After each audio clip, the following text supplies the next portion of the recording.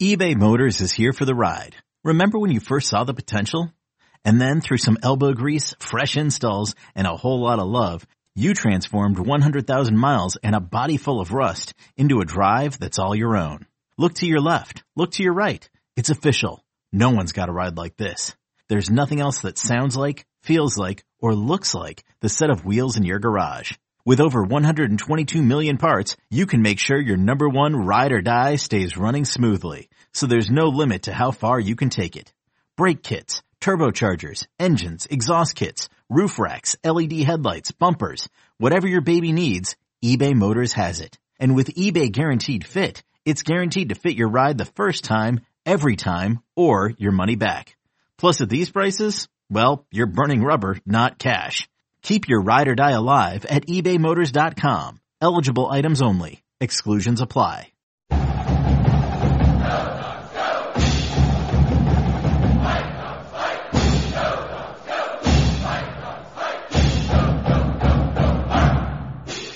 I'm Kim Reynolds of Dogman.com with Chris Fetter, Scott Eklund. Time for another Dogman Radio. Spring football is going to sneak up on us before we know it.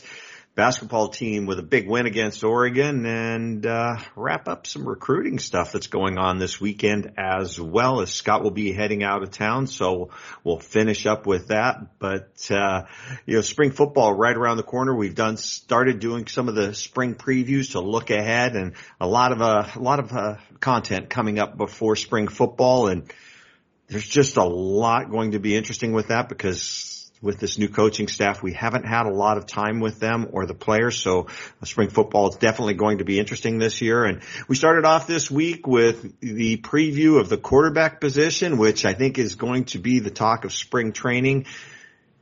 It's just up in the air. Everybody is looking at Michael Penix, 2-year starter, and Dylan Morris, and the 5-star recruit, and Sam Heward. This is going to be a close battle, I think, all season, all spring football, Chris.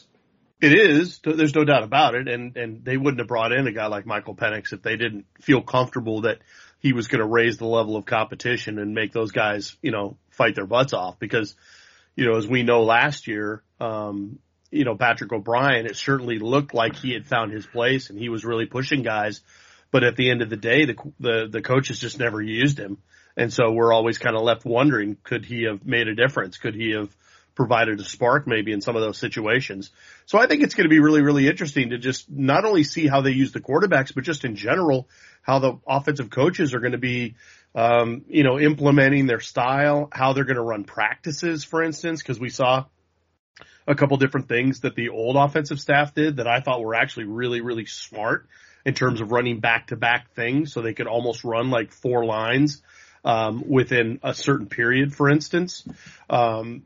So there's obviously going to be all that stuff, but I think honestly, because we start with the offensive guys, we start with the quarterbacks and the receivers and running backs, and I think that's going to be the biggest intrigue for fans, simply because the changeover in concepts and the changeover in philosophy is going to be so different. I think, Scott, when we get out there for the first practice for spring ball, I think the thing that is really going to be striking is, what do these guys look like on the hoof? How big is Michael Penix? Sam Heward showed up here at less than 180 pounds, and I'm being told he's over 200 pounds now. Does Dylan Morris look like the same guy, or has he put on some additional weight? But I think that's going to be the first thing that we really notice, Scott. Yeah, it always is. You always want to see what guys look like after. I mean, it's the first day or two of camp is of spring ball, and then fall camp are when you want to get a look at what the guys did over the off season during their winter conditioning. How has it panned out for them? How are they looking? And then in the fall, you want to see how they did over the summer and how have they improved their bodies? How have they sculpted themselves and what size they've added and things like that. The quarterback spot, you don't necessarily want guys to be 240 pounds unless that's really in their natural size, like a Cam Newton or something like that. You want guys to be in, probably in that 215, 210, 220 range in there. And, Michael Penix, I was just looking him up. I think he's somewhere in the, 215, 220 pounds, somewhere in that range? Yeah. He's listed at 6'3", 218. Yeah. So So, I mean, it's going to be kind of fun watching. And one thing that a lot of people have talked about is two left-handers on the same roster. That doesn't happen very often. And so, watching those two and how they call the game as opposed to maybe, with Dylan out there, is it called different? Do you have some different calls?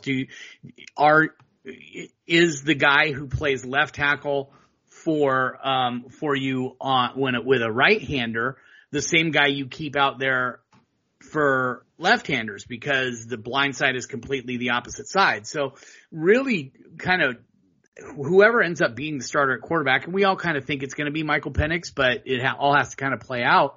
It's going to be real interesting to see how things are adjusted with the offense. Well, hey guys, real quick though, I'm not sold on Penix being the guy that's instantly penciled in as the starter. To be honest with you, I think that, I'm kind of taking my cues from Jake Haener and what Jake Haener was able to do and what the coaches are looking for in a quarterback that could be a Jake Haener type guy, because we all know Jake Haener was set to come to Washington until things broke down, and then he decided to stay at Fresno to play under Jeff Tedford.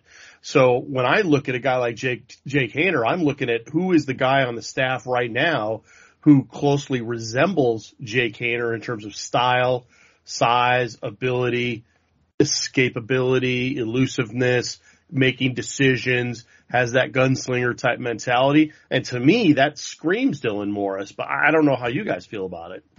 I wouldn't call Dylan Morris a gunslinger, in any stretch. I think he's got some of those traits.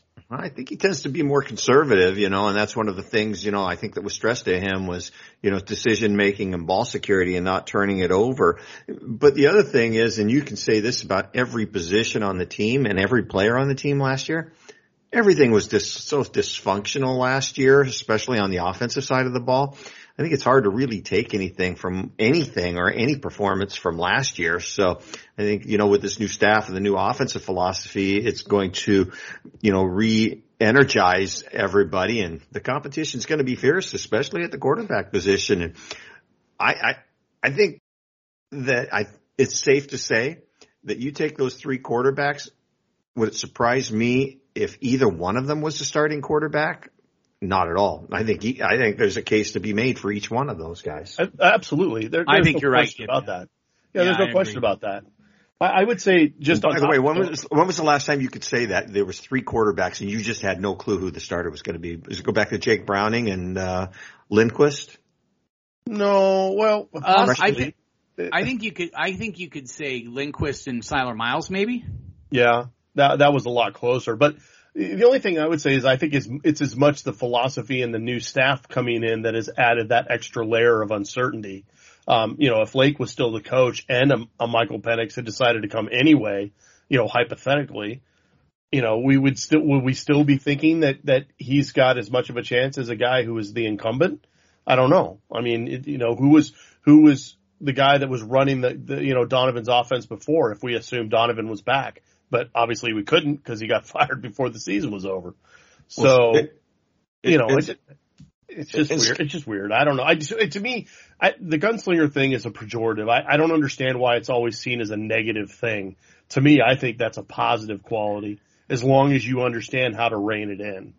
And Scott, I think the big question too is we just don't know the answer to how hard is this offense to pick up? I mean, Michael Penix has gotten obviously a head start on it.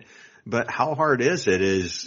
When we talk about the spread, it's such an easy offense to pick up. How difficult would this offense be to pick up? Yeah, I don't know if you can say that we know one way or the other, whether it's going to be easier or hard. One thing I will say is from everything that I've seen and watching things and watching some of the analysis of Fresno State's offense that have been online or reading about it or looking at Indiana back when DeBoer was there, a lot of people say that it's quarterback friendly. Okay, well, if it's quarterback friendly, does that mean it's easy, or does that mean that he has 20 options that he can do, and because the quarterback, that he can take advantage of, and is that because the quarterback was able to process things faster, or is it because they just made it super easy. I don't know. I don't think we can say that we know at this point. And so I think a lot of it's going to come down to, let's be honest. Michael Penix is going to start with probably a little bit of a lead when you just talk about familiarity with the offense and playing games in college football. Dylan Morris has played in 15 games, and Sam Huard has played in 3, but really only played 1 that he actually took multiple snaps in. So, Penix has played in 20 games, and he's actually played in a few more than that. He's got 20 starts. So, I don't know. I think it's going to be real interesting to see who's making the throws, who's playing with confidence, who's thinking a little bit too much, who's taking maybe a little too much time to process things and how things come out. So, going back to the gunslinger thing, I think, Chris, at least in my mind, Sam Huard has a little bit more of the gunslinger than Dylan Morris. I agree with Kim that Dylan was a little more conservative, but part of that was because of what he grew up in high school and the offense he ran there. And then the offense and the way Jimmy Lake and John Donovan just pounded it into his head. Absolutely. So I think one of the reasons why Sam Huard threw 4 picks in the Apple Cup was partly because that game was just destined to be a runaway for Washington State, but it was also because he took chances with the ball that maybe Dylan Morris might not have. So that's kind of where I stand. Right, and I don't disagree with that. I would absolutely say that Sam Huard has some gunslinger type traits about him. I think both do. I don't think that it's, if you say someone's a gunslinger, they have to be A, B, and C. It could also be X, Y, and Z. I think it's just different ways to approach it. Hey, Chris, the first time we go out to, spring ball and, the number 1 to go out there, whoever that number 1 quarterback is, does it really mean anything? No, it doesn't mean much. And like I said, even though I think Dylan Morris might have a little bit of a head start in terms of just being comfortable being at Montlake, that's something that people have to think about with Penix. He's learning how to live at Washington now. He's learning how to live in Seattle, how to socialize and integrate and those types of things. That stuff takes time. I mean, that's not something where you just step in right away. But if you wanted to make an argument for Penix, I would say, to me, it's not necessarily even the veteran type stuff. To me, obviously, it's his comfort level with DeBoer personally. Clearly they have a rapport. Clearly they have an understanding, and there's an intuition there where they kind of understand what's going on with each other. But with the offenses, I mean, Dylan Morris played in a multiple offense under Chris Peterson before Lake and Donovan, and Sam Huard got all that kind of spread type teaching with Coach Cross at Kennedy Catholic. So it's not like these guys don't have some education and some experience in a spread system or a multiple system or something that's going to look a lot different than the pro style system that they were running last year. So I think, again, this is where it's, to me, very much an even race. And I think you could, as we've talked about, make good arguments for all 3 of them.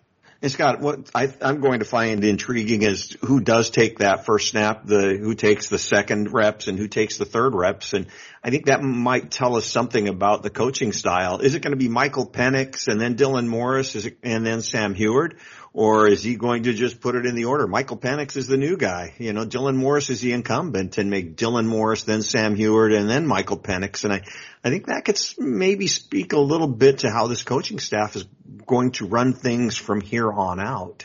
Yeah, well, I mean, when I put out my the quarterback's preview and I put out the pre-screen depth chart as I see it, I think Dylan Morris is the guy who takes reps with the first unit. Doesn't mean, like we said earlier, it doesn't really mean anything.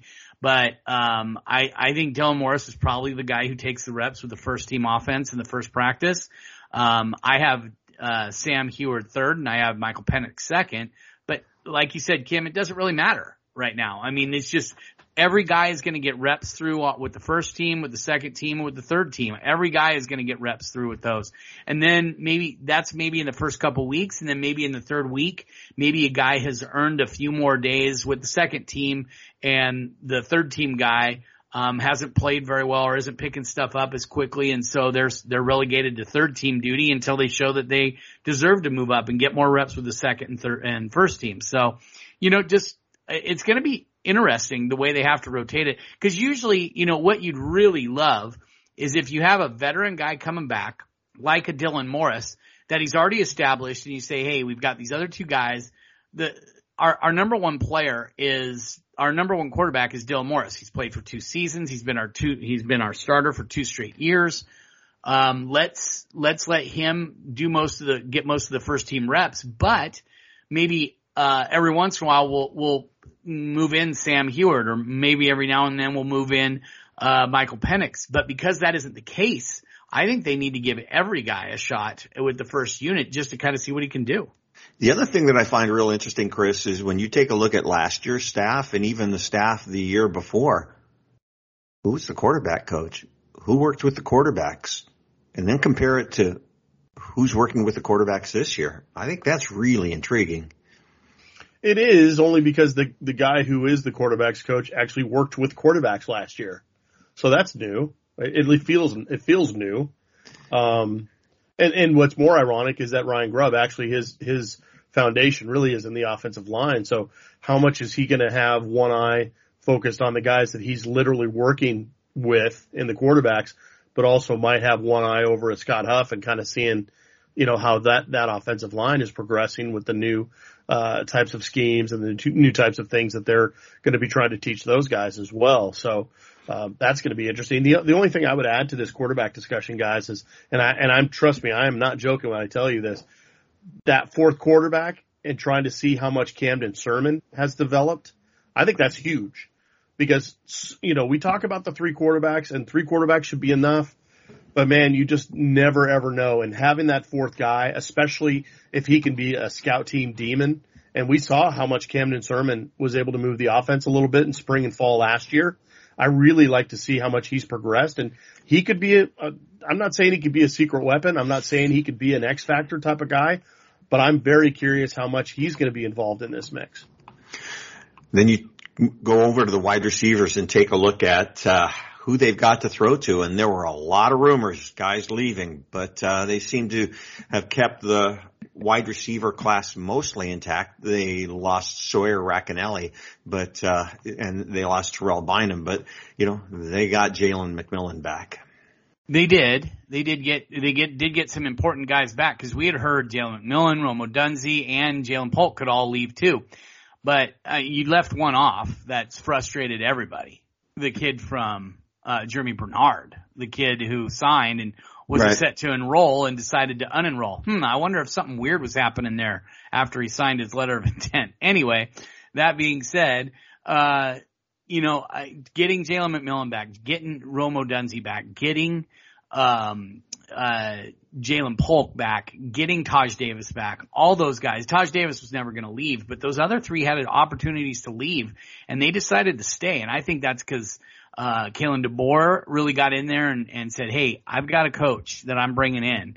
And that's Jamarcus Shepard. And I mean, that guy is going to be huge for wide receiver development, wide receiver recruiting. And I think he's going to really help. I had nothing against Junior Adams. I think he's an okay coach. I don't think he's as bad as some people were saying he is, but I don't think he's as great as some of us thought he was going to be. And, but Jamarcus Shepard has proven over time to be a guy who can go out and recruit and then develop top end wide receivers. Rondale Moore was electric. He was lightning in a bottle. But he turned him into, I don't know what round he was taken, third round? He ended up being taken in the third round, a guy who's like 5'9" and 180 pounds. He's a really good coach. And he's got another guy coming through right now, and David Bell. Yeah. Who worked out yesterday. Yeah, exactly. So there's a lot to be excited about with this group, but the fact, Kim, that you mentioned Jalen McMillan, Rome Odunze, Jalen Polk, those are all playmakers. Those are all guys who can be big-time contributors in Washington's offense. And what I'm going to be interested to see, and we talked about it with the quarterbacks, how they're going to rotate through, is where these coaches have them lining up. Because Washington's going to have 3 wide receiver sets. I would say, what would you say they did 3 wide receiver sets with Donovan here? Maybe 25-30% of the time? Yeah, probably usually, a third. If you're usually are in 12 or 13 personnel a lot of the time. And so, if they were doing those, a lot of times it was bunch. Yeah, and so what I'm interested to see is, now that you're going 60% of the time, you have 3 wide receivers on the field. Who's lining up where? I think Jalen McMillan's a perfect X. And I think Rome Odunze's a perfect Y. And the difference is the X receiver is the guy who is usually on the open side of the formation, whereas the Y is the one that lines up usually on the side of the tight end or the slot guy. But then out of the slot, is it going to be Giles Jackson again, or is it going to be Jalen Polk? Jalen Polk did really well at Texas Tech his freshman year, the 1 year he did play, 2020, with Texas Tech, and he did really well out of that spot. So is he a guy who's going to move inside? Lots of moving parts, lots of different body types, and it's going to be kind of fun to watch the way Shepard moves those guys around. Well, when you take a look at the guys that Shepard has developed, along the way, he always seems to have that Giles Jackson kind of guy. That's, jitterbug, scat kind of guy that they can give the ball, on the reverse and on the fly sweep and, find his way up the middle. But they've always seemed to have that guy. And there hasn't been a lot of talk about Giles Jackson, who may be, one of the fastest guys on the team. He might be, but I don't think he played the fastest. There's guys who have the straight line speed, but are they football fast? And I just didn't see the explosiveness out of Giles Jackson I was hoping to see. I hope we see that this year. I hope he's unleashed a little bit more. I don't know about him as a wide receiver. I see him as a utility guy and then a punt and kick returner. I think he's better suited not to be a feature wide receiver kind of guy. But, the Huskies will do their best to figure out a way to use him. He's talented. He's got skills that you like. But, I think he's at least a notch or two below those guys. Plus, I think you could probably throw in Taj Davis and even Jabez Today, who didn't play last year. But Jabez is a very polished receiver coming out of high school. I think he's behind those guys, in my opinion. I think he's the shiftiest guy on the roster. But, hey, Scott, you're going to be doing a lot of recruiting stuff and going to a lot of camps and doing a lot of networking and interacting with a lot of guys. But I just wanted to, I don't know if you're hearing the same thing I'm hearing, but I keep on talking to guys who've met Marcus Shepard. Jamarcus, And Jamarcus, the two words that keep coming up with him, real deal. Yeah. No, I fully agree with that. And one thing, there's a kid who's coming up. He's actually going to be up here this weekend. His name is Trayshawn Lyons. And he said Coach Shepard told him that he wanted to offer him, but he wants to offer him in person. And why is that? Because we're showing you what we're offering you. Okay? And what he means by that is we're showing you how great Washington is and why getting an offer from Washington, you're not just getting a football scholarship offer, you're getting all of this. All of this university, all of the things that this school represent, and also the NIL opportunities and all of the business and post-football career opportunities that you're going to have as well. So I found that kind of interesting. I hadn't ever heard that. It was very unique. So I think he's a special coach. The players, from what I've heard, all seem to like him, and he's hard. He's a hard ass. He gets on guys pretty good, but he also is a guy who puts his arm around you and coaches you and doesn't just yell at you and tell you to go figure it out. And Chris, the guy that I'm most interested to keep an eye on, the guy that I think has the most upside of anybody in the room, and we'll see what he looks like and see how he performs in this new offense. I think Rome Odunze, to me, of the entire room, is the most interesting guy to keep an eye on. Well, in terms of raw physicality and potential, there's no question that Rome Odunze is the guy that immediately pops up, and you take notice of that guy. Because when you're 6'3", you're 200 pounds, you're going to stand out in a crowd anyways, especially when we're talking about those jitterbug types who are more, kind of 5'9", 180, 185 type guys too. So, there's no question. And he prides himself on being a supreme athlete. Knowing that he could be arguably one of the fastest guys on the team, at being 6'3", 200 pounds is saying something.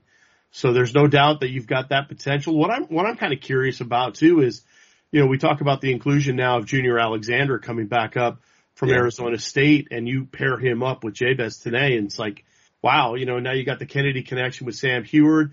Is Jamarcus Shepard going to be more inclined to do these hockey shift style things where you bring in pairs of guys or trios of guys in certain packages that just seem to fit well together? Because we saw it last year with Terrell Bynum, and Rome Odunze and Jalen McMillan basically being that lead trio. And that, I think largely that had to do with the fact that Jalen Polk was out due to injury. But now are we going to see Polk and McMillan and Odunze being that new trio of guys? It certainly seems on paper that would make the most sense. But again, you've got Tene, you've got Junior Alexander nipping on his heels, you got Taj Davis nipping on their heels, you got all sorts of guys coming through. So we'll see what happens with that. Denzel Boston, I mean, if there's a position out there in college football where a freshman can make an immediate impact, Scott, you were talking about Rondale Moore, freshman All-American. Denzel Boston, I'm not saying he could be a freshman All-American, but I'm saying we'll see. Let's see if he can make an impact on this roster. Definitely something to keep an eye on when you talk about the hockey shift types of guys. Guys come in on certain packages. If they're going to run certain plays, they bring in certain, tight ends, wide receivers. But, let's move on to the running backs because I think they're loaded at running back. I think it was an incredibly underperforming group last year, and there was a lot of reasons behind that. But, there's some guys definitely to be excited about, just starting off with, Richard Newton, who, I don't know, there was just so many things that went wrong last year, but I gotta believe that Richard Newton is a lot better than what we saw last year. Well, you'd hope so. Yeah. I mean, just remember though, Richard Newton won't be playing in spring ball though. Right. So, I mean, he's, obviously missed the end of the season starting in after the UCLA game. He only played in 4 games. It's obviously been a very, very difficult couple years for Rich because obviously, with the COVID season, you can only play 4 games anyways, but he still only played really in 2 games. It was just kind of a difficult situation for him in 2020. And then this last year was supposed to be the bounce back year, and it just did not end up, turning out the way I'm sure that he would have wanted to. So I think, to be honest with you, when I wrote this preview up, guys, one of the things that I really wanted to harp on in terms of a theme is motivation. And you got to think when Kim, you mentioned it in your lead there. The key word is underperformed. That group of talented guys, for as good a group as that is, and Keith Bonifaz is a good coach. I mean, we're talking about a lot of guys that he's put in the league, and we're looking at 2 of them right now in Savon Ahmed and Myles Gaskin, who are doing great things right now at Miami. That's a talented group. And for them to underperform the way that they did, you're right. There was a lot of other pieces to it, whether it's offensive line, tight ends, what have you, scheme, coaching, all philosophy, all that stuff. But, they've got to be able to make guys miss, period. I mean, if things are breaking down, that's where the best running backs make the most happen. And those guys just couldn't do it. And I don't know why. And so I'm wondering how motivated that group is, the returning guys, outside of obviously Aaron Dumas, who we'll talk about. But, when you talk about Newton, Cam Davis, all the redshirt freshmen like Javion Sunday, Mecca Megwa, Caleb Berry, Sam Adams, missed Sam Adams, the enigma. Is he going to stay at running back? Is he going to move the defense? What's his plan? Yep. There's so many things to talk about, but I think motivation is the thing that I'm going to be looking at first and foremost when I see those guys take the field at the end of March. And Cam Davis is a guy that he's shown some flashes. I mean, he's really shown some flashes, and then he seems to be the guy that, the players I talk to, that's kind of the name that comes up quite a bit where, does he have the most upside of anybody in that room, Scott? Yeah. I'm sorry. You said you blanked out there for a second. Was it Cam Davis you were talking about? Cam Davis, yeah. And I've always felt that way. I've felt that way about him forever, that he had the most upside. But then you watch him, and you just didn't see the shiftiness. You didn't see the explosion that you really want to see. Richard Newton has that explosiveness. I just don't know if Cam Davis does. At least I haven't seen it since he's been in a Husky uniform. Javion Sunday was someone who ran last year in the limited reps that he got. He was a guy who put his foot in the ground and got going north-south really quick and really put his head down and shoulder down and got some yards. That's a guy who I think should be interesting. But Cam Davis, he had a couple really good games. That game against Stanford where he has 99 yards and really made some key runs there down the stretch as they were going to win that game, their last win of the season, it turned out, sadly.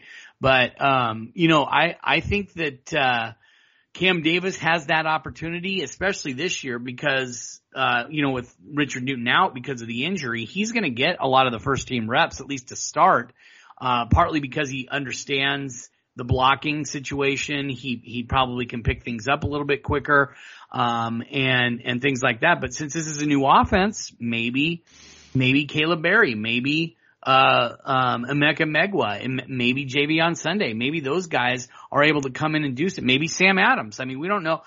A lot of us think Sam Adams is going to end up changing positions, but he's still in that mix. We haven't heard about him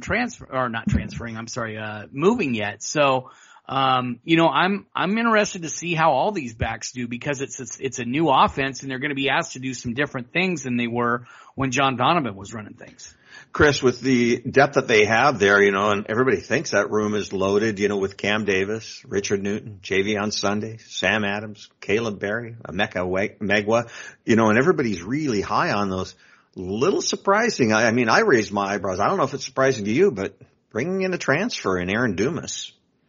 Well, I think, again, I'm getting the sense that Kalen DeBoer may see the position the same way as Chris Peterson did, in terms of you've got to have a lot of guys in this room because you never know when they get banged up. You never know when you could lose a guy for a season. You've got to have multiple guys ready to go to be that next man up, so to speak. And we kind of saw it last year with Newton, having difficulty staying healthy, and they were kind of short. And yes, they had Sean McGrew, they had Kamari Pleasant, but it just didn't feel like they had guys that could go in, and a couple guys where they could really focus on them and really have them be their bell cows and be the guys that they could really count on. I was trying to think just in while you guys were talking, I was just trying to think about a situation where you lose two seniors in Sean McGrew and Kamari Pleasant that played so much for Washington. And yet when you think of it looking forward, the mindset and kind of the way of thinking isn't the same as it was when you lost like a Savon Ahmed or a Myles Gaskin or a Bishop Sankey or a Chris Polk. There just isn't that thought, like they lost two seniors. How are they going to replace that production? It's more like they lost two seniors, but they've got all these other guys that have shown so much potential that maybe the position could even be better this year than it was last year. And obviously it should be better for all sorts of reasons. But to bring in a guy like Aaron Dumas, if you look at his pedigree, first of all, he's a guy that was offered by Fresno State, so the staff obviously knows him really, really well. Lee Marks knows him really, really well. He goes to New Mexico, and he only plays 1 year there, but he's New Mexico's offensive MVP in just one season. He's the first freshman to lead New Mexico in rushing in almost 20 years. When you get an opportunity to pick up that kind of a guy who ran for like 6,000 yards in high school, I think you go get him and you feel good about it. And I think this is a situation maybe unlike Michael Penix, where maybe you could pencil in a guy like Aaron Dumas because the guys below in the group of players that played last year for Washington, there may not be a guy out there, especially with Richard Newton not being available for spring. Cam Davis might be the only other guy that you'd really look at and go, he could be a serious challenger for a guy like Aaron Dumas. It's very interesting to see how it's going to work out. Interesting position to keep an eye on. I think that this is one that you definitely need to keep an eye on after spring ball to see who's getting the carries, who's not getting the carries, and if there's anybody in that group that enters a transfer portal with the age of free agency that we have entered. But, just moving on to, getting the start of spring football. Scott, you did, the 10 players that really need to step up this spring. One guy that I really agree with, and one guy that kind of slid under the radar in that they lost, Sam Taimani off the defensive line. And, that means that, Tuli Latula Gasanoa needs to step up. But boy, they moved a guy over to the defensive line with some bulk, which they definitely needed with MJ Alle. Yeah, I mean, the fact that MJ Alle moved and it was somebody looking at the video from the defensive line room, weren't they wishing Greg Gaines to have a good Super Bowl? And that's the only reason why we know? Maybe. Am I wrong with that? that?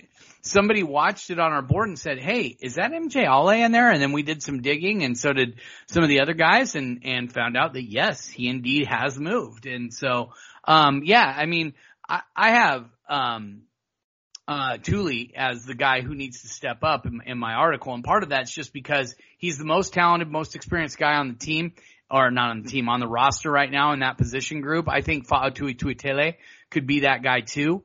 But, I think, Thule needs to really step up and take that next step, maybe even 2 steps where he can get more pressure on the quarterback and be more of a run stopper. But as far as MJ Ale, Kim, to answer your question, I mean, the kid has the bulk and the size and everything you want. Now, I'm just interested to see if he can learn the technique necessary to be the guy that they want in that middle of that defense. I mean, he's going to be a guy who's really tough. We saw what Washington looked like when they had really good interior players. They were almost impossible to run on. Well, the last couple of years, Washington has been kind of a sieve against the running game at times, and that just can't happen. If you're going to win games, especially in college football nowadays, you got to stop the run. Giving up, 200 yards in the pass or 250 yards in the passing game, you can kind of live with that because more often than not, the ball's in the air and you're able to, if you have a good defensive backs, which Washington does, you can make plays. But if you're getting run on, it just takes the will out of everybody watching the game, out of the entire team. And so MJ Ale could be a huge key for this defense. I think he's going to take a little bit of time to learn all the things he needs to learn, but he's got a lot of natural skills that you're looking for at that nose guard spot. And Chris, when we stay over on the defensive side of the ball, we've got those interior guys, but, we heard a lot of hype last year with, Braylon Trice, and I think this is the time for him to really, really step up and show what he can do. There's no doubt. I mean, his time is now.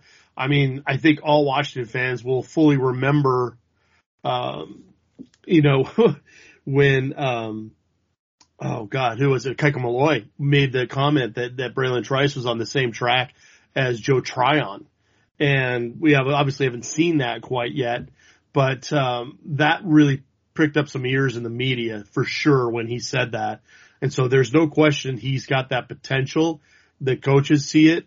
Now, whether, Eric Schmidt is going to be the guy that sees it, we'll see. I mean, he's going to be the one that's going to be the judge of that.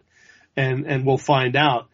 But you're kind of getting your full complement back. When you get ZTF back, Jeremiah Martin is coming back. You get Savell Smalls. Yes, they do obviously lose Ryan Bowman at graduation.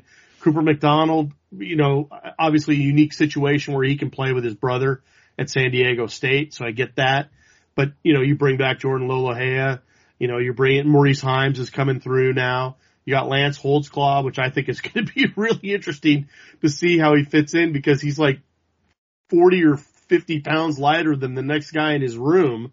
I just don't know. That's such a unique deal to me. I'm just wondering if he comes out of the locker room in spring and all of a sudden people find out, oh yeah, no, he's not 201. He's actually 231 or whatever it is. That's going to be of interest to me. But Braylon Trice, going back to him, he's got a chance. He's got a chance to do something special this year.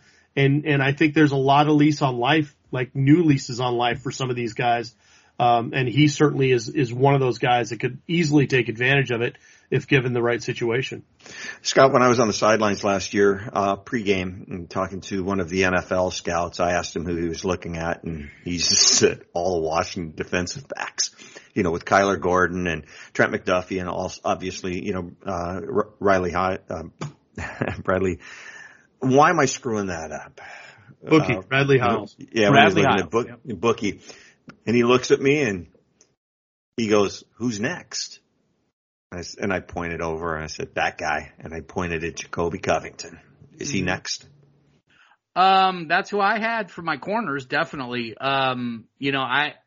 He's a guy that is just so special, covering guys. And he's got that length you're looking for. I mean, the reason he didn't make the impact we all thought he might make last year was because Kyler Gordon and Trent McDuffie are that good. And, Michelle Powell played really well in spring ball and in fall camp. And so he earned himself a scholarship, but also a spot in the rotation. And then with Bradley Hiles, they could put him over the slot too. And so that's why he didn't get as many reps as maybe you would think. So this year, I think he's the odds on favorite to be your starter at one of the corner spots. And Jordan Perryman, the guy they got out of UC Davis, as a grad transfer, I think both of those guys are probably your odds-on favorite to be your starters at corner. And those guys can both be pretty special on those edges and at those corners. So Covington needs to be that guy, step up and be that guy, because he's got the talent. He's got the coaching. You know, I had heard some rumors that he was going to be in wait and see mode, but from everything I've heard, he's really bought into things, and the coaches really like where he's at, where his head is at, and everything like that. So we'll have to see. But yeah, he's a guy who definitely needs to take that step up. And one of the things that really needs to happen on the defensive side of the ball, they haven't had a thumper in a while. You know, that guy that, like Zeke Turner, who can come up and just kind of intimidate and just really be physical, but they may have that guy in Dominique Hampton. Yeah, I mean, Dom is a guy who I think would prefer to play corner, and so we'll have to see how much he buys into all that with the staff and everything. But I think he's a perfect fit at the Husky spot in Washington's new defense. Kalen DeBoer has said as much. That's a guy that you kind of talk about and look at in the body style and in the way he's able to play and move and what he can do and his skills. He's the guy who fits that Husky spot perfectly. So that's a guy who's kind of the hybrid strong safety, slot corner guy, and can do a lot of different things in your defense. And I think Dom Hampton could be that guy.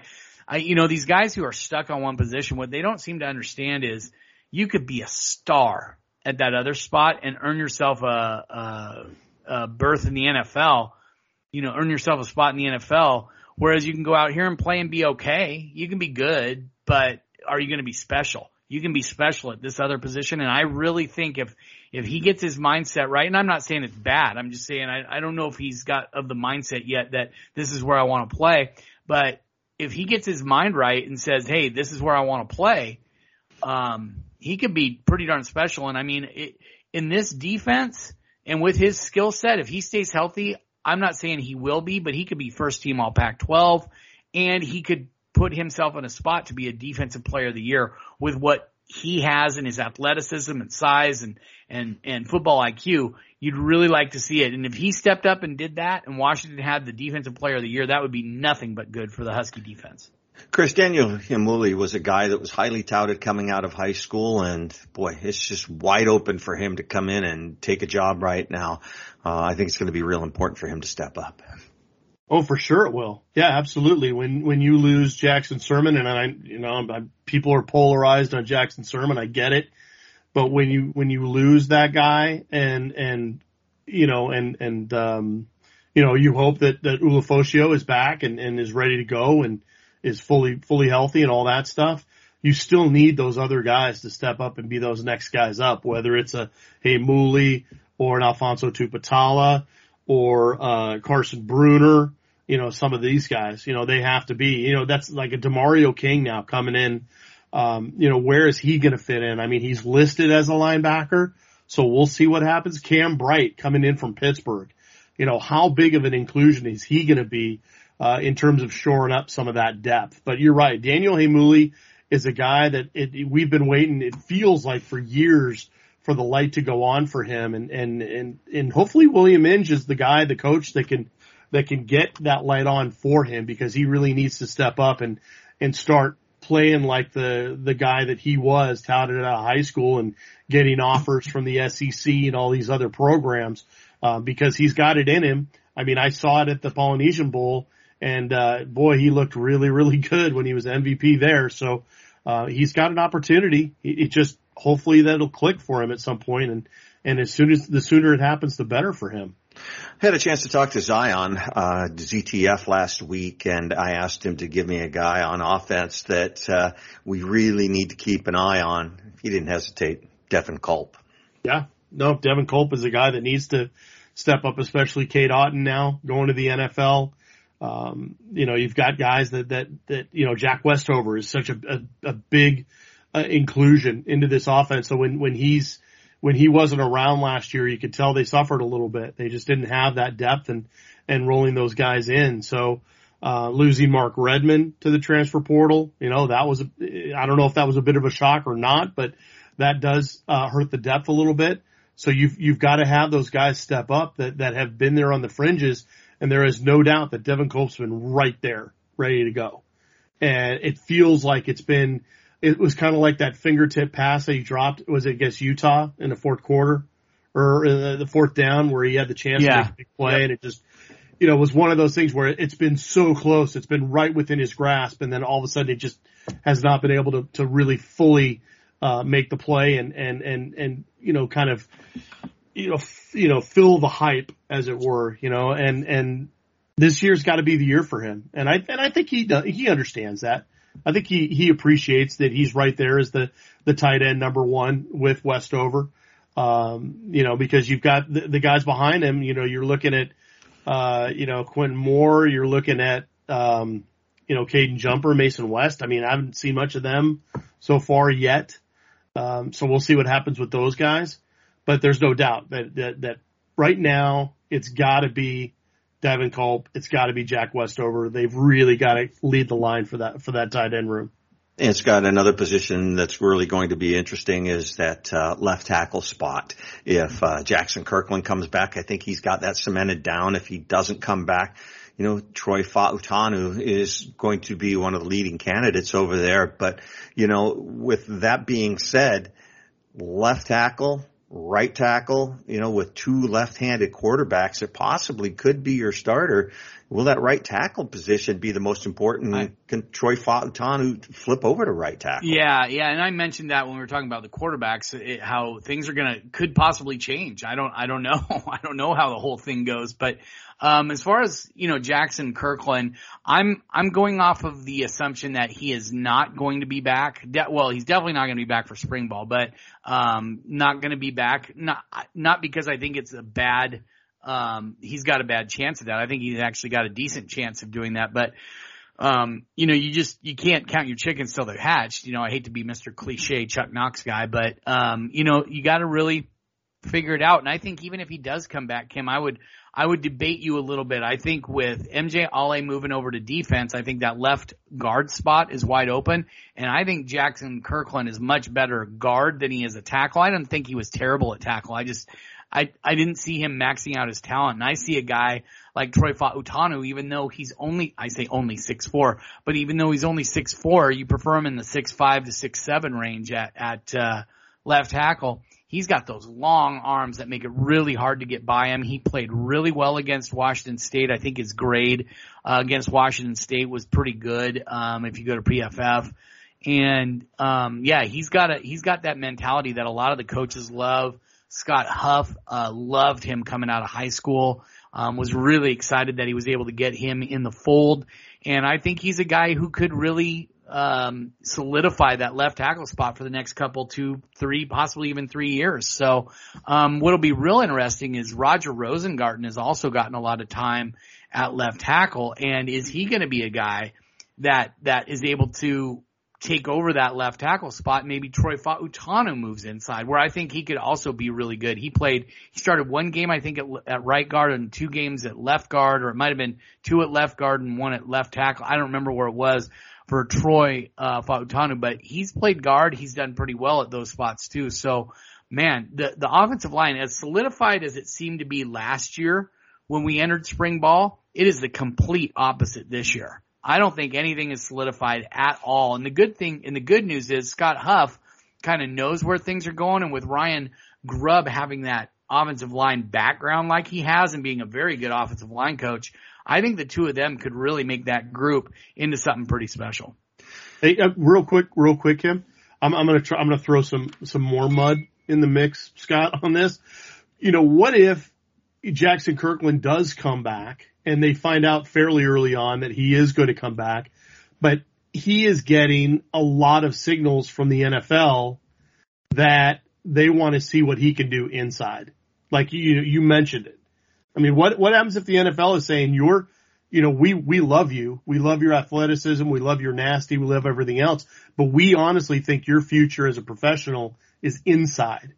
Do you now start to prepare guys like Fautanu, Rosengarten, to be your left tackle of the future, even when Jackson Kirkland comes back? Yeah. And then by extension, Does that mean now you start bringing in, is Julius Buelow going to be your left guard for spring full time?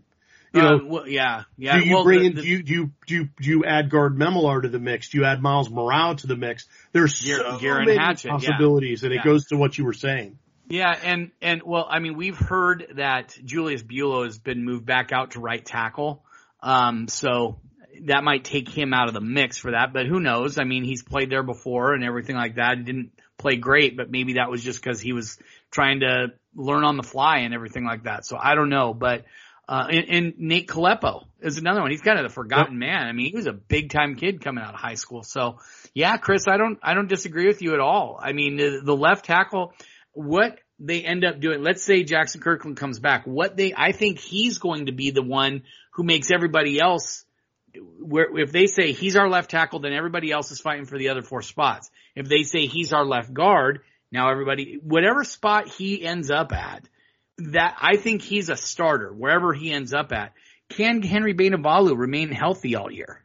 Okay. One of the reasons he was ready to graduate and just call it a career was because of a knee issue. Well, he's gone through some stuff this off season that makes him think that he can come back and play one more season for the Huskies. So those could be your right and left guard. But what if Henry Bainivalu gets hurt? Then you got maybe Jackson going back to where he started, which was a right guard. And now you got to figure, there's just so many moving parts when it comes to offensive line. Last year, we pretty much knew what that group was going to be, what it was going to look like coming into spring ball. This year, no clue. Quick word from our sponsors, and when we return, we will talk a little bit about hoops and Scott Eklund recruiting on the road this weekend. So that and more when we return. It's the guys from Dogman.com on Dogman Radio. I'm Sandra, and I'm just the professional your small business was looking for. But you didn't hire me because you didn't use LinkedIn Jobs. LinkedIn has professionals you can't find anywhere else, including those who aren't actively looking for a new job, but might be open to the perfect role, like me. In a given month, over 70% of LinkedIn users don't visit other leading job sites. So if you're not looking on LinkedIn, you'll miss out on great candidates like Sandra. Start hiring professionals like a professional. Post your free job on linkedin.com/recommend today. We are back. It's the guys from Dogman.com. I'm Kim Reynolds along with Chris Fetter, Scott Eklund. Big win for the Hoops team in their last game. They defeat Oregon with a score of 78-67. They were up by as many as 23. Oregon's just been kind of a Jekyll and Hyde this year, but, Chris, anytime you beat Oregon in anything, it's a good win. Well, yes, especially since Oregon had won the 6 meetings before that and 12, I think, out of the last 13. So the wins have been far and few between. So that to be able to do it and not just do it, but do it in the way that they did, where they were able to get up by as many as 23 a couple different times, really a dominant stretch. And you knew Oregon was going to put in a run or two, and for them to kind of put that on ice pretty reasonably. They never lost, or they never dropped down into single digits in terms of their lead in the second half. It was pretty strong. They finished on a 13-3 note to end the first half, and then I think they started 14-2 to start the second half. That's the way you want to do it. If you're Mike Hopkins, you want them to finish a half strong and start the second half even stronger. And for them to do that, obviously they're going to gain a world of confidence trying to finish this final game on Saturday against Oregon State to finish it out on senior night. And to be able to do that without Dejon Davis, and I know the people just look at the box score and they see that Dejon isn't scoring a lot, but boy, he's like a safety blanket, security blanket for Mike Hopkins, because he just does so many little things that don't show up in the scoreboard. In addition, with Dejon out there, Dejon can run the point, and that gives Terrell a lot more room to run around as a 2. It makes a big impact. He's one of the elite defensive players in the conference. It's funny because Mike Hopkins, in the Washington State game, was talking about, during a timeout, call some plays, and Dejon goes, I got this, and Dejon was calling the plays because that's how well he knows what's going on out there. And to miss a guy like that and to, just pretty much smack Oregon, who's got a lot of talent on that team, I thought it was one of the most impressive wins that I've seen Washington in a long time. Yeah, and I think the biggest thing for me was the ability of Nate Roberts to kind of neutralize Dante and Kepnang inside. I mean, really, you would have thought that the game was really going to hinge on the foul, whether or not Roberts could stay out of foul trouble. And the irony is he fouled out with like 6 minutes left, but he had already gotten 18 points and 16 rebounds by then. Yeah. And so even though he fouled out and he fouled out fairly early in the game, the fouls came late. You know what I mean? So it's like when in the crunch time, when it really, really in the moments that mattered at the end of the first half, beginning of the second half, where he was really, really dominant, he completely neutralized all two of those. Now, Dante, I think, got hurt. I don't think he played much in the second half at all.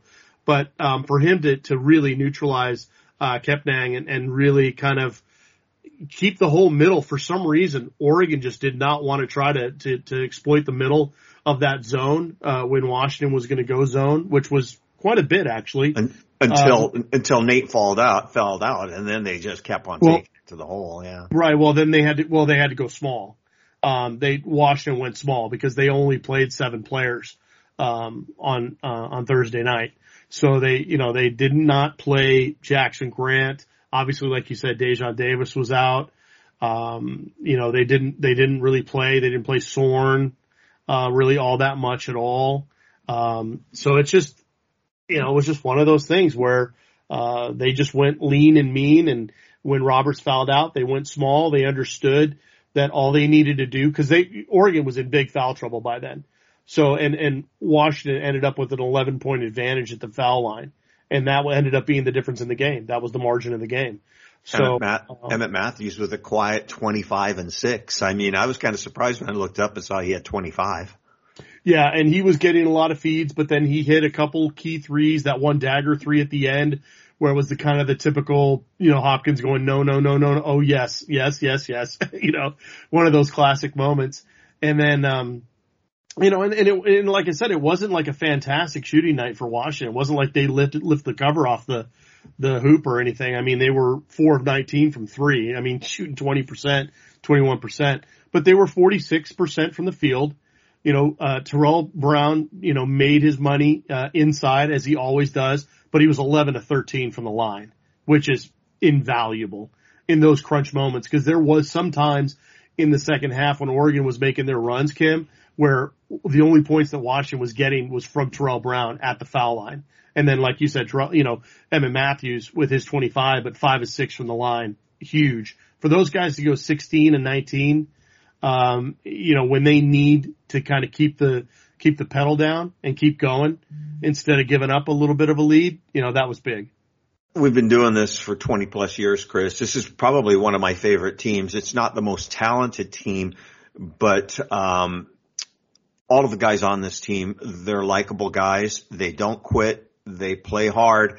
And your running joke, before the season was, they were picked to finish 13th in the Pac-12. And, I just kept on shaking my head. I don't think so. It took a while for this team to get going. They got on a little bit of a, figuring things out, and then they kind of got ravaged by COVID for a month without playing, without being able to practice. Jackson Grant losing 15 pounds, with getting sick with COVID. But, for them to come off of, the disaster of last year and the disaster of the year before, for them to come back and win 10 conference games, I don't think many people saw that, Chris.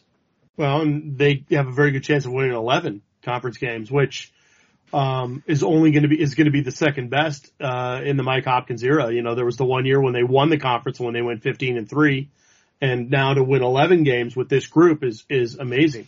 Considering, like you said, that's the running joke, but the reality is the media picked them 11th.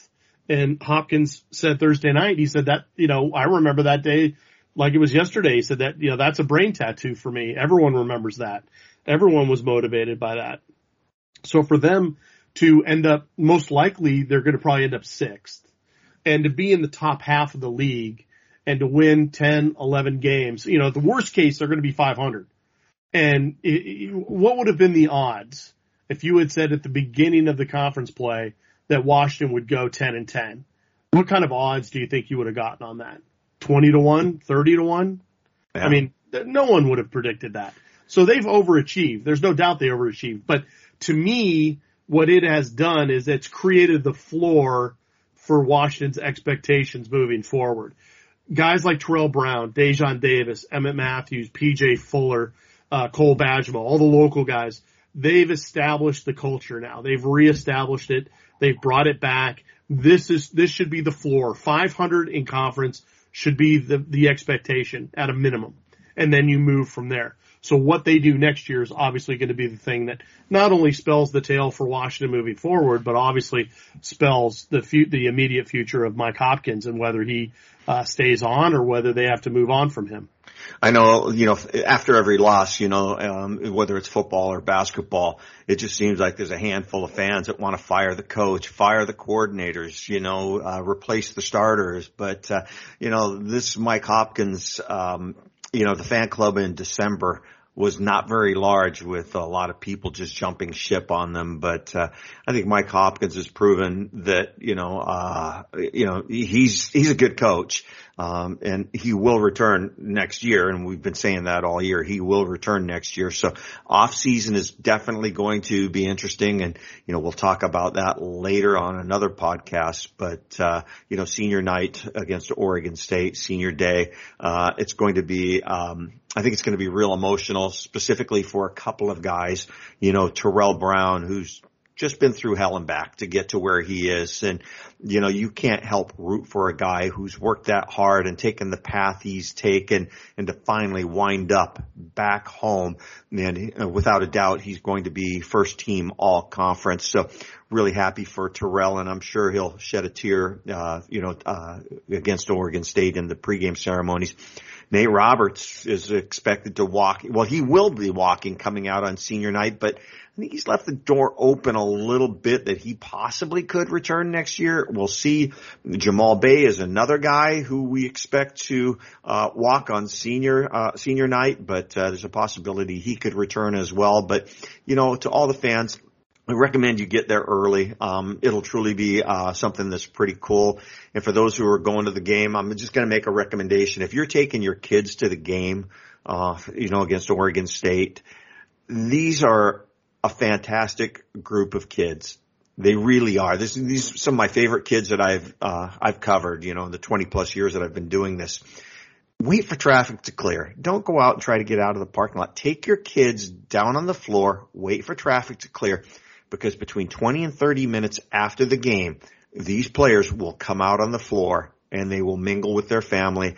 And if you take a Sharpie and something to sign, these kids will stay all night long and sign for the kids. They really enjoy it, because I think sometimes fans fail to realize these guys aren't that far away from just being kids themselves, and they really enjoy that interaction, and it's something that makes them smile. So if you're going to the game, take your kids, wait for traffic, go down on the floor, bring a Sharpie. I used to do it with my boys. They used to, hang out and wait for me after practice, and they'd have a T-shirt and a Sharpie, and these guys would sign them all day long. So, it's a pretty cool thing. So, if you're looking for something cool to do on Saturday. Also, there's tickets available. There are tickets available. So, we'll look forward to more hoops against Oregon State, and more likely it looks like they're going to be a 6 seed. There would have to be a lot of things happen for them not to be in the 6 seed in the tournament. So, and we've got the schedule up on the front page of the site. You could take a look and see, but it looks like if they are indeed the 6th seed, the first game's at 8:30. If they win, the next game's at 8:30, and if they win that, the next game's at 8:30 as well. So I think they're pretty much guaranteed the 6th if they win, and if other factors play out, they could even move higher. But right. I think they would be no worse than 6th if they win. Yeah, it just seems like every time I go to Vegas, Chris, it's that 8:30 game every year. So that's just when Vegas is waking up, Kim. Come on. Yeah. Exactly, I remember the one time it was just, because I don't like Vegas a lot, and cemented it, when they had it at the MGM. It was an 8:30 game, and I got out of there about 11:30, 11:45, and I just stopped at the first bar on the way out to grab a beer, and the guy was kind of busy and asked what they had on tap. He goes, "We just got bottles." I said, "What do you got?" And he goes, "Well, what do you want?" And I said, "Well, just give me a Corona." Then he walks away, and he comes back and he just slams it on the counter. And he goes, $12. And I'm going, "And you're going to be rude." So, hey, Scott, Kim's going to Vegas. Do we feel bad for him? Yeah, not really. No. I always say it's where guys go to act stupid and women go to wear things they have no business wearing. But that's a whole other story. But really, Kim, are we really going there? Scott, well, you're going. You're heading out of town. I'm not going anywhere. You're on the road this weekend. I am. Scott I'm not Eklund. going anywhere that's going to be fun. I'm going to L.A. Hate L.A. Yeah, tell people what's going on with you going to L.A. and maybe update on recruiting a little bit. Yeah, the big reason I go to L.A. this time of year is to go to watch football camps, and this one is the Under Armour Next something, whatever they call it, but it's the Under Armour camp down in Los Angeles, actually at Mission Viejo High School. Flying out a little later today, and which is my birthday, by the way. So everybody, thank you. Everybody wish me happy birthday. Happy 55th. No, not 55th, 51st. Don't age me, please. So, 51 years ago on March 5th, born, and actually I'm flying out moments after I would have been born. So anyway, that's enough of that. Heading down there, gonna spend some time, meeting up with some people down there on Saturday night, and then Sunday be out at the camp all day at Mission Viejo High School, hoping to have minimum 5, but up to 10 different articles for you guys. Some of them, analysis. Some of it will be, stuff where, I'll be talking to recruits. Some of it will be just like a recruiting notebook where just little insider tidbits that I can get for you guys. I'll see what I can do. That might just be my blog for Monday morning, but whatever. And then on Sunday during the camp, I'll have like a live thread going with a link on the front page of the site, just where you guys can go to see my observations from the camp and everything like that. So, lots of kids going to be there. I've counted, they sent me a list of the guys who've already signed up, and there's close to 200. And, some of the names on there are guys that, I think some people are still just kind of getting into the 2023 recruiting cycle, but, I don't know how to pronounce his name, but his name is Collins at Chimpong. He's a kid from Ghana, and that Washington offered 6'7", 230. That Washington offered 2023 kid. There are just a lot of kids that Washington is after, at least are on their radar, that I'll be keeping an eye on. Malachi Crawford, a defensive back out of Pacifica, is one to keep an eye on. That he's going to be there. Ezra Funa is another one out of Mater Dei. So lots of kids that I'll be talking about, looking at, getting some ideas about, maybe just giving you guys a scouting report on them, how they performed. And, that's kind of it for me this weekend. As far as the rest of the month, I mean, we've already reported on 3 guys who have visited that are local kids that have visited the University of Washington in, Jason Brown, the 2024 running back out of O'Dea, Jabari Johnson, the 2023 quarterback out of Lincoln, and also Caleb Presley, the 2023 defensive back out of Rainier Beach. Those guys were all on campus this week. All of them are 4 stars or better, and you guys definitely want to keep an eye out because we're having as many guys as we can that we're going to get a hold of and talk to, and everybody so far is raving about this new staff and the way they're recruiting, especially the local kids. Anything else we need to know on recruiting, Scott? No, I've said it before. I think it's going to be a little while before you start seeing guys really jump in the boat with this. I think a lot of guys are in let it, kind of see how things play out for this team and what they look like and all that kind of stuff. The problem is Washington isn't really going to be able to show what they're going to look like until early September. So, it's going to be a real sales job by these coaches to get guys in earlier than that. I think Michael McDonald, the linebacker out of Garfield, is probably the guy that to keep an eye on. I think he could commit here in the next few weeks, maybe during spring ball in April. But I don't think anyone's leaning toward committing to the University of Washington at this point from out of state or even in state because they really want to see these coaches. They want to talk to them. They want to be coached by them. They want to see them, and that would be in June. At their camp, they want to see these coaches up close and personal before they really start to pull the trigger on Washington. And I think that'll have to be summer. I think by the time the season starts, you could see 5, 6, maybe 7 guys committed. But I think a bulk of the class, because they're going to take 17, 18 guys, I think the bulk of the class is going to be in either the fall or after fall into December, and possibly even some guys who may wait into January. So it's kind of the way I think things are going to fall. We'll have to see how it all plays out, though. Anything last minute before we wrap it up, Scott? Nope, not for me, man. Just check the recruiting board tomorrow during the camp, which starts, I think it's 9 o'clock, goes 9 to 3, roughly in that range. So I'll be updating throughout the day, different guys I see and different guys I like. Yeah, I mean, that's kind of it for me. Anything to wrap it up, Chris Fetters? No, I'm good. It's been a long podcast, so we need to wrap this up. Yeah, we do. Anyways, if you're looking for those daily updates throughout spring football and breaking news alerts, just shoot us a note, Husky Stadium HuskyStadium@gmail.com. Subject line newsletters. Again, HuskyStadium@gmail.com. We will hook you up. For all of us at Dogman.com, I'm Kim Grinolds along with Chris Fetters and Scott Eklund. Go Dogs.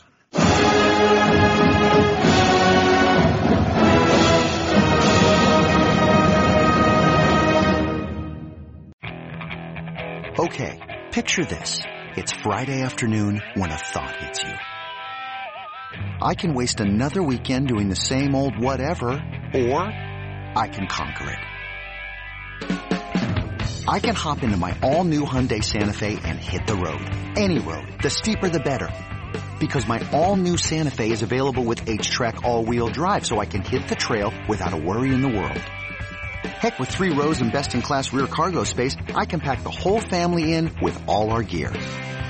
We've got available dual wireless charging for our phones, so we'll never lose touch with civilization, and we won't lose touch with the primordial power of Mother Earth. So which is it? Waste the weekend or do something a little more epic? And conquer it in the all-new Hyundai Santa Fe. Visit HyundaiUSA.com or call 562-314-4603 for more details. Hyundai, there's joy in every journey.